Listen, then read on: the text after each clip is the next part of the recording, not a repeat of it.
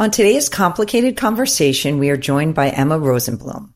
Emma is a content officer at Bustle Digital Group, overseeing content and strategy for Bustle, Elite Daily, Nylon, The Zoe Report, Romper, Scary Mommy, Fatherly, The Dad, Inverse, and Mike. Her debut novel, Bad Summer People, is out now. Welcome to Pop Fiction Women, Emma. Thanks for having me. I can't wait to talk to both of you. We are so excited. I related to this book way more than I should have, probably. But give our listeners the elevator pitch, please, for Bad Summer People. So Bad Summer People is a beach read murder mystery set in Fire Island. It follows a group of couples and friends who've known each other for a really long time. And they're all rich and they all behave badly. And someone dies at the beginning of the book. And then you spend the rest of the book trying to figure out who died and how they died. That is perfect. And part of the reason I relate to it so much has to do with the setting. I live in the Hamptons. I'm from the Hamptons. I now have returned there. I grew up here, returned here with my family. You make a lot of jokes about the Hamptons, all funny and correct, in terms of comparing it to your fictional setting of Fire Island. Not that Fire Island is fictional, but the town that you set it in. So there's a lot of comparisons. I saw a lot of similarities to the settings.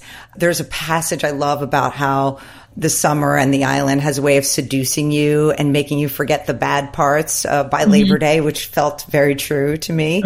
But the setting is also just really important, I think, in a lot of ways for, as you said, this vacation mystery that opens with a dead body. So tell us about why you wanted to set it there. I know you have a personal connection with Fire Island, but also just why it works so well for the story.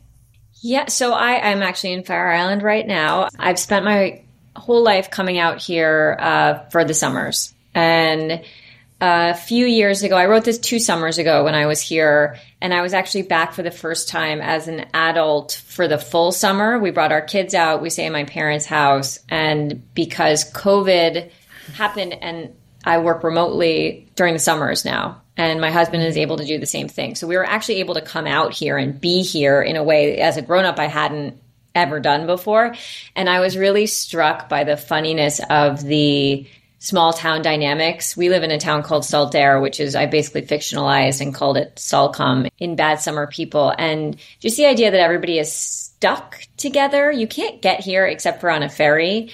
And also people do very much come out here their whole lives. They inherit their parents' houses or they buy another house and live down the block from their parents. It's got this big kind of familial feel with your neighbors because you've just known them. Like I pass people on my bike and they've known me since my mom was pregnant with me. So it's that kind of dynamic. And then they know my kids. And I just felt like this kind of combustible small town energy would be a great setting for a book. And I did some research. I had not seen any other books set in Fire Island. Now there's like a couple of them out this year, which is funny. It's like one of those things where like in fashion, you know, you're like, how did everyone know to do the same color blue this year? But at the time there weren't any. And so I thought, okay, I'm definitely going to set it here. And there's a dark joke around town that someone is going to die riding off the boardwalk drunk because people do drink and ride their bikes, which is not safe. And it's dark and there's no street lamps and they raised the boardwalks and they're really high now. And so I thought it would be interesting to have that as the setup, as kind of the like dark, funny setup, and then get into the mystery of it all. So it kind of had to be in a place like this. And, you know, nobody locks their doors here and, you know, there aren't any crimes here. So it's a fun thing to have like a crime in a town like this where there's none of that. So that's why I chose to set it in this town. And also, you know, it was one of those things, write what you know. I've been out here and it was so easy for me to describe it. It's like your childhood home or something. You can close your eyes and just be there, even if you're not there. And so that's what this place is for me. I love that you kept saying dark and funny because that is what this book is, right? It is. It captures that tone perfectly. And I know that 2 of your influences, I've read an interview with you where you talked about Succession and White Lotus, also kind of darkly funny shows about people, wealthy people behaving badly. But you had said that you thought those shows work because they're on the show itself, it portrays the characters with a total absence of moralization. And that was something that you were picking up on and wanted to use for your book. So tell us why that was important to you to show that kind of nuance, especially with the women. Well, I don't believe in black and white and heroes and good and bad. I also really, have a journalist ear sometimes for when people speak and dialogue, and particularly amongst, wealthy people. I grew up in New York. I live on the Upper East Side. I'm among people who sometimes there's a lack of self-awareness there that I find funny as a person who has been trained my whole career to pick up quotes and to say, okay, this is going to be the kicker of an article because this person sounds crazy right now, but they don't really know that they sound crazy. Yes. And so I spent my life kind of observing that. And I saw that reflected in like a White Lotus, the dialogue there, and in a Succession where just the kind of head in the clouds, someone really thinks that it's really hard to like renovate your $10 million brownstone. Like that's hard for them. Right. Like they'll say stuff like that and you're standing there and you're like, did you say, but I don't think they hear themselves speak. So I wanted to definitely incorporate that into the book, because I find that so amusing. And I didn't also want to put my own judgments, because it's so easy to let people hang themselves with the way that they speak and the way that they are and their internal thoughts. I wasn't trying to say this person was good or bad. I mean, obviously we called it Bad Summer People, which, was kind of like a clever play on the kind of book it was. But I don't think people think of themselves that way. And I think that's an interesting thing to see reflected in fiction, particularly with women, because we generally have, for like beach reads specifically, and obviously this isn't like a, family drama saga. It's a different kind of book. It's like a frothy book, but generally you'll find really good people in those books who are maybe like down and out, or it's a romance and they're just getting in their own way, and then they're happy. And I just felt like there was room in that genre for something a little bit like more sinister and to have a little bit more depth there. It's funny because some people read it and they're just like, this is a dumb, fun book. And I'm like, yeah, it's kind of a dumb, fun book in certain ways, but it's not really supposed to be that dumb, right? Like there's other things that I was trying to like convey in a way that still was like fun and frothy and like propulsive and plot driven too. Mm-hmm. That is exactly what I felt when I saw in White Lotus when, oh my gosh, I'm forgetting the young newlywed, the woman goes up to Coach Taylor's wife. Connie Britton. Thank Connie you, Britton. Connie. And how she doesn't know. She's like, oh, I wrote about you. And she's so proud of herself. And she thinks she's done this thing. Mm-hmm. And Connie Britton's like, that was a hack piece. She was just so shocked. Like in her mind, it was a totally different experience. Yeah. Completely. Yeah. And, people think of themselves as like the hero of their own stories. And that's also why I liked playing with the different perspectives. Yes. It's people, I like getting into people's brains, and even if it's a short amount of time, showing that like what they're feeling is not necessarily what everybody is saying about them. And their experience is not necessarily reflective of like the gossip around them as well. Yeah. It's a horrifying realization. It really is. It really is. But you really nailed it, what you're talking about in terms of imparting nuance to your characters and not having them be just one thing, which is what we focus on this podcast, sort of complicated women. So I want to talk about a few of them. So Jen Weinstein, she's kind, she's smart, she's a successful psychologist, but she's also a cheat. She refers to herself as a shapeshifter, which I loved. She's married to the town's golden boy, but clearly has her own darkness. You've got Lauren Parker, beautiful ice queen, loving mother, but she's occasionally snaps. This summer, she seems to be sort of pushing back on conventions in a way that's very unexpected to others and also even to herself. And then Rachel Wolf, the single, childless gossip in town, but also, a loyalist, a really good friend to a lot of them. So they all have what we love, which is these contradictions and complications. And so tell us about your development of them. Was there one that came first, or how did you go about creating them and getting to know them? Yep. Lauren came first. She's the first chapter. I wrote her before I wrote that first chapter before I wrote the prologue, even with the body. Like, I thought the body was going to come after, but then I thought, oh no, I'll put it in the beginning so people know that it's, at least there's something that they're trying to get towards, and not just a book about vapid rich people. And so Lauren was first. I know many women who have these qualities about them, not one specifically, but that idea that you just said, where they're really, they're a really great mother. You can see that they care about their families in a certain way, but then you also can see that there's some kind of unfulfilled unhappiness there. And particularly with women that I have encountered in my life that don't necessarily have a career to focus on or something else to focus on, there's kind of like a gap where it becomes, they just don't really know like what their purpose is in a way. And I think Lauren is kind of in that position, and she is a snot, and she is like, she only wears certain designers. She has these qualities that you would think would make her bad. But then, as you said, there's also these kind of weirdly redeeming qualities. Her husband's just not very nice, and you kind of feel bad for her in that way. And you kind of cheer her on when she cheats on him, because like he's cheating on her, and also he's just kind. Yeah. And I just felt like having that kind of character, again, I hadn't seen it in a book, but I do know it in life. And so I thought it would be fun to bring that character to life.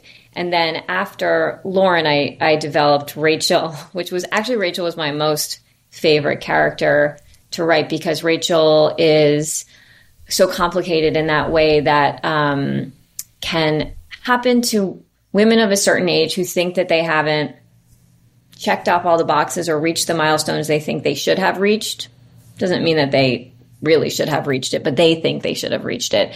And it causes them sometimes to curdle in a way and feel really bad about themselves, and maybe, in Rachel's case, act out because of that feeling. And I've known, again, just a few friends who kind of like didn't have kids when they really wanted to have kids and hadn't met the man, and that really caused them such distress and heartache. And, that I wanted to be in Rachel. And granted, instead of, doing something positive with those feelings or whatever, she goes the opposite direction. And but I didn't want you to hate Rachel. I wanted the readers to feel bad for Rachel, because it's all just kind of misplaced sadness and insecurity that causes her to do what she does over the course of the book.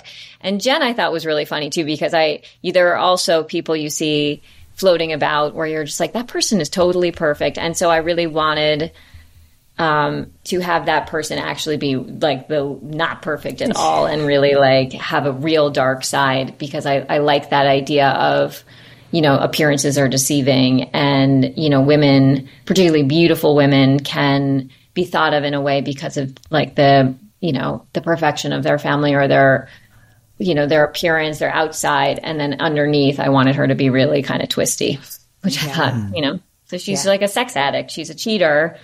But again, it doesn't make her entirely a bad person. Yeah. I don't know, like whatever. People cheat. Like, I don't know. I'm not judging any of these characters. Like, if that's what she wants to do, that's what she wants to do. Yeah. And you can tell that objectivity in this book. Like, it's not, biting in that way. It's like you decide for yourself what you think of these people and why, and their motivations. Are they good enough? Are they just in a vacuum? And you can decide for yourself. I want to talk about the whole cast of, first of all, even as you're describing these characters, there's so much nuance, there's so many layers, so much complexity, and then there's a lot of characters. Yeah. I am also writing a multi-POV book, and sometimes I'm still in edits, so sometimes I'm like, I bit off way more than I can chew here. Like, I don't know if I can manage all of these people and all of their relationships. You did it appears effortlessly. How was that experience for you? How did you know you wanted to do multi-POV? And was there anyone that you had to add in or cut that you regret? I wanted to talk about those points of view. Sure. Yeah.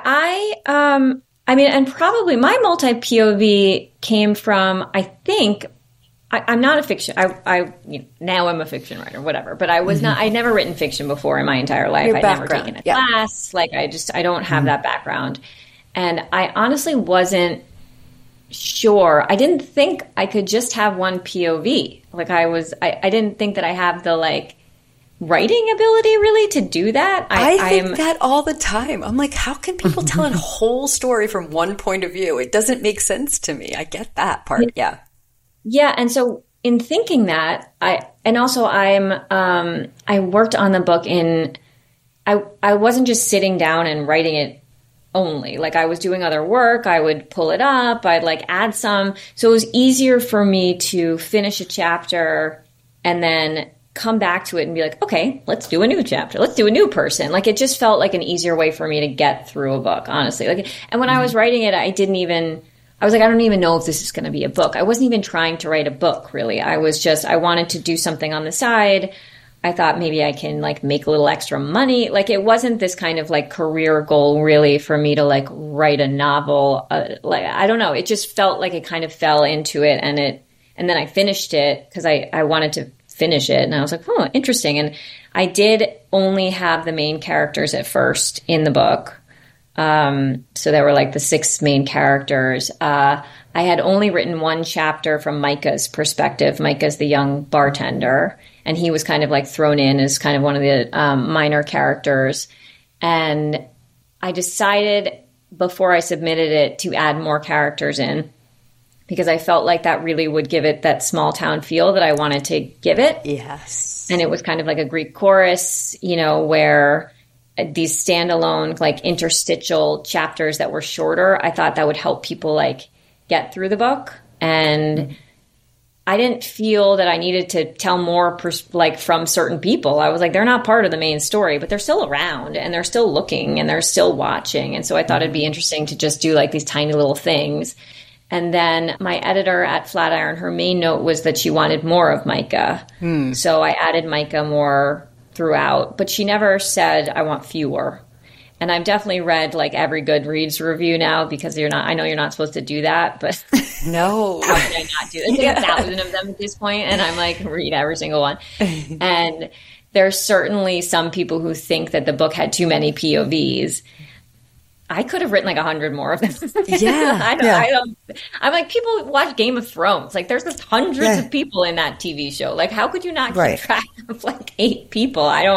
But it, certain readers have really liked it. And then certain readers are like, there's too many characters here. And I'm like, well, not every book's not for everybody, but that's how I got to it. And I just really it allowed me to have more fun in the writing process, to switch it up. I think otherwise I would have gotten bored writing. Yeah. But you hit on the way you don't have to keep track of everyone, because some of them are just offering you a moment in time, a different perspective of seeing the exact same thing. And that's what I loved about them. It wasn't that you had to really keep track of everything. It was really the main character's story. So yeah, it was just the main characters that you really needed to follow the threads. And then I, again, just those kind of little moments, as you said. I thought it would make the events of the town seem more rounded, and for you to really feel like you're living in a small town with these characters. And again, people are seeing things from their own view, and putting that in, I thought was fun. You said you don't have the background in fiction, but you have mastered the most important fiction craft piece, which is tricking yourself into finishing. Yeah. That's true. The key. I love that. Yeah, you just have to finish it. It's, got to get an end. I just made it up. I mean, at a certain point, I think I was like, what's going to even happen? And I just I just continued on, and I was like, well, I guess that's good enough. I don't know. Well, I do want to ask you, because, we read your bio, and as you've mentioned, you have a very busy career outside of this. So how did you sort of find the time and split your time? And it sounds like you didn't always have a dream of being a fiction writer, but correct me if I'm wrong. It sounds like you just wanted to give it a try. And so people are always interested sort of in, how do people do it? How did you find the time when you have another job? That's true. I always wanted to write. I thought maybe I would write a book. I didn't know what kind of book. I thought probably nonfiction, just because I work in magazines and I'm a journalist, and, that more tracks with what people in my industry do, but I couldn't really land on a topic. And also with my job, I thought nonfiction would take too long. It's actually research. I was like, I don't have time to research anything. So maybe I'll just try making stuff up. And I thought maybe that would be harder than what I have done in the past, which is researched feature articles or interviews or whatever. But it actually turned out to be much easier just to make it up. I was like, oh, I don't have to call anyone. I don't have to fact check this. It can just be lies. Like, it's harder for me to write something that's researched and just more time. And so what I would do is, as I said, I would just kind of open it up, have it open kind of on the side. And it really, COVID allowed me to do this project because in the old days, I was in my office and people would always be in my office. There was no time to just like sit and write, no like 30 minutes of me doing that. It would just be meeting, coffee, bathroom, like what, you're with people all the time. And working from home is not like that as much. And even with my packed schedule of meetings, I would have little pockets where other than get a snack, there was really nothing to do. My job is really managerial. In the old days, I used to actually have to do like writing and editing. It's not that anymore.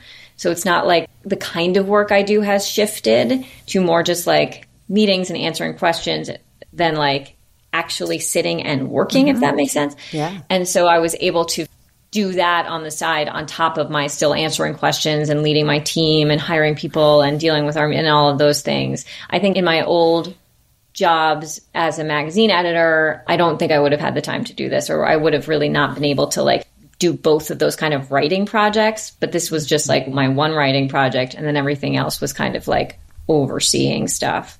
So I was able to do it. I made fake deadlines for myself. Smart. I would say I have to get, section 2 done by like July 17th or whatever. And I would meet the deadlines. And then I just thought, okay, if I finish it by October, then maybe I can send it to someone by December, which is what I did. I would just make sure that I met them. And I'm a pretty quick writer, so that's helpful. Yes. I was just going to say, I listened to your the book on Audible, and I love the conversation you had with Chandler Baker, who we love, at the end. That's a special edition if you listen on Audible. And that's what you were talking about, which made sense to me, that you're journalistic, sort of deadline driven. You can put out copy fast. Really was useful here in terms of being able to complete this. I love the fake deadlines. Those are so useful. And that also the mentality that has been, it was stressed over and over early in my career was that it's, today's story is tomorrow's garbage. You don't need to work that hard on it. You just need to get it done. Yeah. And people are going to, it's never going to be perfect. It's never going to be perfect. It's never going to be perfect. You have to submit it and it has to go to print. So I had that with the book too. I would just make a decision and move on, if that makes sense. Yeah. I was just like, this is what's going to happen because I'm not going back. Yeah. So here we go. And that's kind of how I did the plot, just saying, okay, I've decided that this is happening. I'm not going to overthink it. And everything else will flow from that. And I think that also allowed me to finish it because otherwise you're just always going to be second guessing your work. And I've learned throughout the course of my career to be very decisive. And it's just like, it's never going to be the best. And also I wasn't trying to write like the great American novel here. Like I was trying to finish a beach read. Frothy and fun and perfect for the summer. Absolutely. Yeah. Yeah.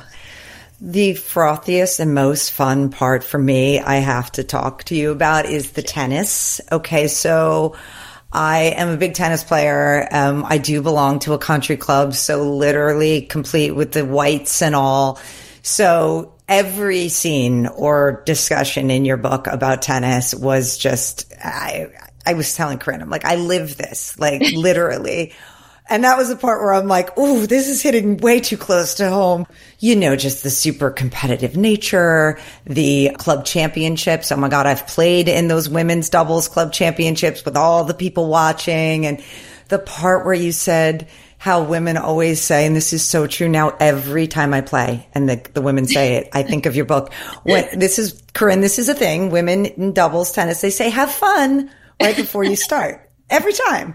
And you're absolutely right. In the book, you're right. And meanwhile, deep down, they're like, I want to kill you. I want, like this ball's going to go, So it is a sport with, decorum. But of course, underneath, what's going on, and people's minds might be a little more competitive, maybe a little more vicious when you have your pro, Robert. I mean, literally, we've got a pro. I felt like, I've always said someone should write a book from his perspective, and how he's making this joke about how the women are so into it when meanwhile they're probably not better than a 3-5 ranking, just everything. I was laughing out loud. So I've also told everyone that plays tennis with me to read your book. I know you wrote some of this between matches yourself. So what is your relationship with tennis, and why did you sort of want this to be such an essential part of the conflict and backstabbing, other than it's clearly so perfect for it? And how is it so universal and no one's ever really cultivated it the way you did here? It's amazing. So true. Yeah. I had not, that was something else I had noticed, like in the world had not been somehow synthesized into like a fictional product I was like, why is there not a TV show about that? Why, it's so funny to me playing tennis for that reason. I mean, I grew up playing tennis, so I played on my high school team. I'm not good, but like I can play recreational women's tennis. And I had kind of given it up when, in my 20s and 30s, and then took it back up a few years ago and started noticing even more the kind of, obsession. And I think as people age, there are fewer outlets to be really competitive. You're not like playing soccer when you're 42. It's like not a thing. Yeah. But when you're a kid, there's all these things where you can actually compete in a healthy way. And tennis remains one of them because people can play it until they're dead, basically, which they do, which is awesome. And it's really, accessible to people who are not necessarily so athletic too. It's not like it's not being a gymnast. Like a lot of people can play bad tennis. And also I think, going towards what you were saying, which is kind of also like a metaphor for the women in the book, it has that kind of, as you said, decorum and manners and, beautiful outfits, and it's all like expensive and rich, but then underneath it can be really, really dark and they get so wrapped up in it, and it doesn't necessarily reflect their actual ability. It's more just about the idea of being competitive in general. And I do think women are very competitive, and I don't think there are that many places for them to put that energy. And tennis for some people is one of them. Like running is not competitive the way tennis is. No. Golf is not competitive the way tennis is. Like think of all the sports that women play as they age. Tennis is maybe one of the only ones where you're actually wanting to win. And I still think women want to win. Like and I think that's a thing that they really are taught to not talk about that much, and it's like still, which is so crazy, thought to be like an unladylike feeling to want to like really beat someone in something. And that comes out in recreational tennis. And I find that so funny that nobody else had like picked up on that. Right. Or that nobody wants to say that out loud. You're absolutely, I do, which is probably says a lot about me, but, I'm unabashedly competitive. I don't think there's anything wrong with saying you're competitive. I think to your point, most of the women playing are, but they just don't want to say it out loud. They think they're not supposed to say it. I mean, I'm not going to be an asshole. I would like to win. Yes. I don't understand why I'm not supposed to say that. No. And I'm very competitive in all aspects in my career, in everything. I like that. And I don't think there's anything wrong with that either, but I don't think many people talk about it. But again, it can come out in tennis in a way it's funny. Like you hear women like cursing themselves, like, God damn it, Mary. Like just stuff where you're like, oh, you can't actually speak like that in any other setting, but like weirdly in this little court, you're allowed to be like, fuck myself. Like, yes, serious. Yeah. So I don't know. I thought that was a good element. And I also thought it was, a good way to kick off all the drama that leads to someone dying is like was to me a kind of a very like funny way of like setting off like almost a murder, where it's like, cause someone loses one of these dumb tennis tournaments. So great. It's perfect. Yeah, it's a good sport, though. I love tennis. I really do. I think I really missed my calling here with tennis. I never played it, never picked it up. And now all I'm left with is board games. And no one wants to play with me because I am like so competitive and so like over the top, and maybe it's just not as universal as tennis. I really missed it. Really missed You that. can take it up. You can take it up, and you can. It's not like, I know people who started when they were in their 40s and, can still hang. They're like, okay, I'm going to think about it, but it would really kill me if I wasn't good. So that would be the tough part. I want to wrap up with, first I have to ask you, this was a 2-book deal? Mm-hmm. And yes. Second book, I mean, we've had a string of second book authors. We've been interviewing them recently and talking about the terror and the horror that is the second novel. But did I hear that you completely subverted that? Well, I'm currently working on edits for the second book. So it was a 2-book deal. Well, it was at first a 1-book deal, and then I had an idea for a second book, and it sort of turned into a 2-book deal at the time. So that was good and exciting. And before I wrote it last summer and into the fall, before anything happened with Bad Summer People, I felt like I had a story. I wanted to at least get a draft done so that I didn't have that pressure of, doing it after the first book came out. So I was able to do that pretty quickly. And also I did already have like a formed idea in my mind. So I kind of banged that out. I'm working on the edits of it, and hopefully it will come out next summer. I think it's set for maybe June or July. And it's not like a continuation of Bad Summer People. It's an entirely different book and plot, but it's the same kind of, I guess it's like my jam, like I'm finding like what my kind of writing is going to be about, which is very much just like satiric novels about like the upper middle class, which like is like, that's my wheelhouse, I guess, which I am fine with. That's a sweet spot of storytelling. I agree. Yeah. And this one is about, but it's more set in the corporate world. It's about a tech company that is on the verge of getting sold. And the executive team of the tech company goes down to Miami for like a celebratory executive retreat, like a morale building, like whatever. And then on the first night, one of them disappears. And then you sort of go through the rest of the retreat with them, figuring out where she is, what happened to her, what's happening with the company. And it's very much a send up of, corporate culture, also like female executives and, greed in that world. And I think it's like a little bit funnier than Bad Summer People. And it's focused again more on like work relationships rather than like familial relationships. Oh, that sounds fantastic. I have no idea.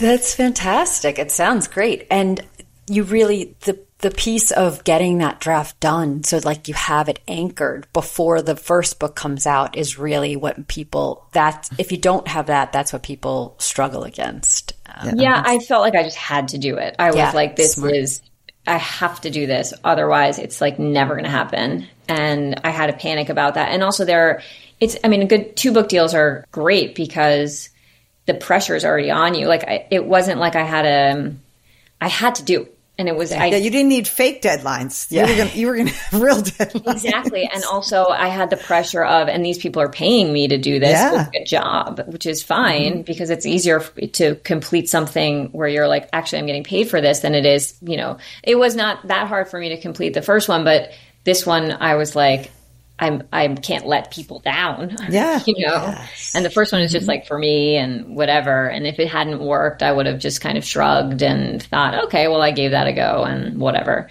But this one, there was a little bit more pressure, but that actually was better for me, I think, and fine for me. I worked well when someone's saying you need to get this done by X time. Same. Yes. So to just like get it done, at least something done, because you can always change something, but it's like to have a draft is like the most important thing. Editing is, even if you're having to rewrite parts of it or figure out different like plot structures, like that to me doesn't feel as difficult once you have something to be like, here's a thing.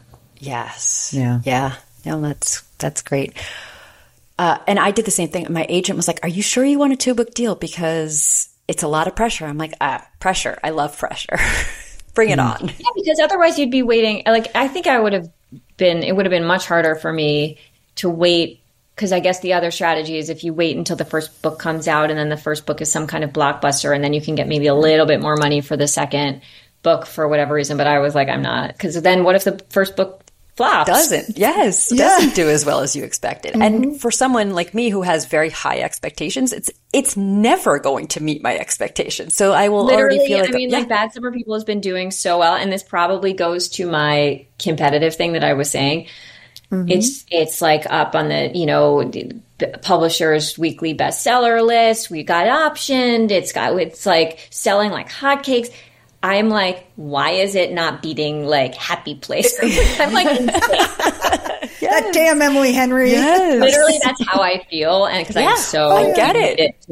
And that is a funny feeling, but I have the same thing where like it doesn't matter, and that's just probably in my entirety of my life, not with my children or my husband, but just the idea that like you can always be a rung higher. You can always be doing a little bit better. And I feel that with the books as well, which is probably not the healthiest. My agent was like, just be happy. I was like, oh no, I can't. No. I can't. No. That's ridiculous. You're talking to the right people here. You are. I'm like, if you're happy, you might as well die. I just want to keep going. And someone asked me that the other day. They're like, aren't you just thrilled with what's happening in your life? I was like, what does that even mean? Sure. I mean, I don't know. In theory, yes. Yeah. But, and again, I try to be I try to allow the happiness and the being satisfied to be around my family and having healthy, great kids and a nice husband, like all of that. I'm like, okay, that I can just be like, good job. But like when it comes professionally, I don't think there's anything that could like make me feel like, oh, I've done it at this point. My gosh. I love hearing someone talk about that without it feeling like that's something you need to fix about you. Because I know I'm not going to fix that about me. It just is who I am. And frankly, it's working. When it stops working, that's when you look at it. But if it's working. Yeah, or when it becomes something, right, like toxic in your own life and you feel like you can never succeed in any way. It's not, I've always been driven and it's been helpful. Yeah. It's helpful in school. It's been helpful in my jobs. And it's just not hurt me in a way. And I don't know. It's, as you said, it's like, it's working. I don't know. I have a book out. I have a good job. Like, I don't know. And I do think probably that having that safe zone, like I do too, my husband and my kids, and that probably helps balance it all out. That I was just not feeling competitive about my children, which is also something that I want to get into in another book. But the idea of like channeling ambition and competitiveness through children is something I see all over the place in New York City and elsewhere. And I feel like that is a real recipe for disaster, and to really try not to do that and just to let my kids be like, I don't like anything they do. I'm like, that's amazing. Like, I don't know. Like, I'm just not, I direct it all at myself. Yes. I'm like, I have too much ambition to worry about their successes, especially at this young age. Like, let them become adults and worry about their own ambition. I'm working on mine. I am with you. Also, no, I was going to say there's some real satirical material there. Like you said, that's got your name written all over it too. That's book 3. That's book number 3. That's book Love number 3. it. I already have an idea, guys. That is right. Seeds. I love it. For the, And if you'll humor us for one more moment, as you're talking, I'm really hearing a lot of Aries. I did not get to do your chart, but I'm hearing a lot of Aries. But I know you're an April Taurus. Is that correct? I am. Yeah, I am an April Taurus. I have a theory that the ones that are in the wrong month, like I am too. I'm the end of March. Kate is too. The end of July. So we're like the beginning of the new sign. They carry over a lot of traits from the previous sign. So I'm hearing a lot of Aries. Do you relate to being a Taurus? Do you care about astrology in any way, shape, or form? It's funny. I'm not really an astrology person, but I do oversee a team of like millennial and elder millennial women at work who are obsessed. And it's so interesting to me that this has become such a thing amongst people who are like 8 years younger than I am. And I don't know. When we were growing up, we weren't really like, it wasn't a thing, but everybody is like, but yes, people have told me Aries before. I feel Taurus in that I am very stubborn, very like you cannot change my mind. And if I'm not going to do something, like I will not do it, which is a problem with my husband occasionally. But like, when I decide, it's like, there's no turning back. And that to me is a very Taurus-y kind of. I agree. I heard a lot of that in the beginning of our chat. Like just decision maker, done. It's over. Don't go back. Don't look at it. Don't go back. Yeah. It's fixed. Which is freeing. I mean, and I don't have it. Like my sister's like, you might also be slightly psychotic because I just don't, I can like not think about, I can like drop people. I'm just like, and we're moving on, you know, I'm just right. with you. Oh, like, well, that's very Aries too. Yeah, that's true. But also very Taurus to not be that into astrology. They're of the signs. They're not. They're just not. So, but are you guys really into it? You guys must be both really into it then. We are. Yeah, we are. I will say, it's beyond a side interest now. I mean, Corinne's book, by the way, that's coming out is called The Astrology House. There's a lot of astrology in it. Yeah. But I was raised by a witch mother, a mother who deems herself to be connected to something else. So I think I had always been interested. So that was my little weird pocket, as opposed to like crystals and like that. Yeah. Yeah. A lot of that. Evil eye, a lot of superstition. Intuition. Yeah. A lot of that stuff. So interesting. Thank you so much. This was such a fun chat. I loved chatting with you. I wasn't surprised. You match your tone of your book, which, by the way, also, I love the cover, and I love that it's so delicious looking, and it's like dark inside. You've really nailed it. Yeah, the cover is great. I was really happy with the cover. We went through a bunch of versions, and when this one came along, both my agent and I were like, that is the one. Like I can imagine it in a bookstore, and now seeing it in bookstores, I'm like, this pops in a way that's really nice. It feels different enough. And as you said, it's like that sort of sunny, but actually like there's a bullseye. Yes, I know exactly the target, right? Yes, bullseye. It's perfect. Perfect. Yeah. So fun chatting with you. And I just know so many bad summer people. I live them. They're everywhere. So I loved it. I felt like I just knew all these people. And now I'm like, oh, there's the Rachel. Oh, there's Lauren. Love it. Well, I'm glad you guys enjoyed it. And I had so much fun talking to you. Thank you so much for having me on. Thank you.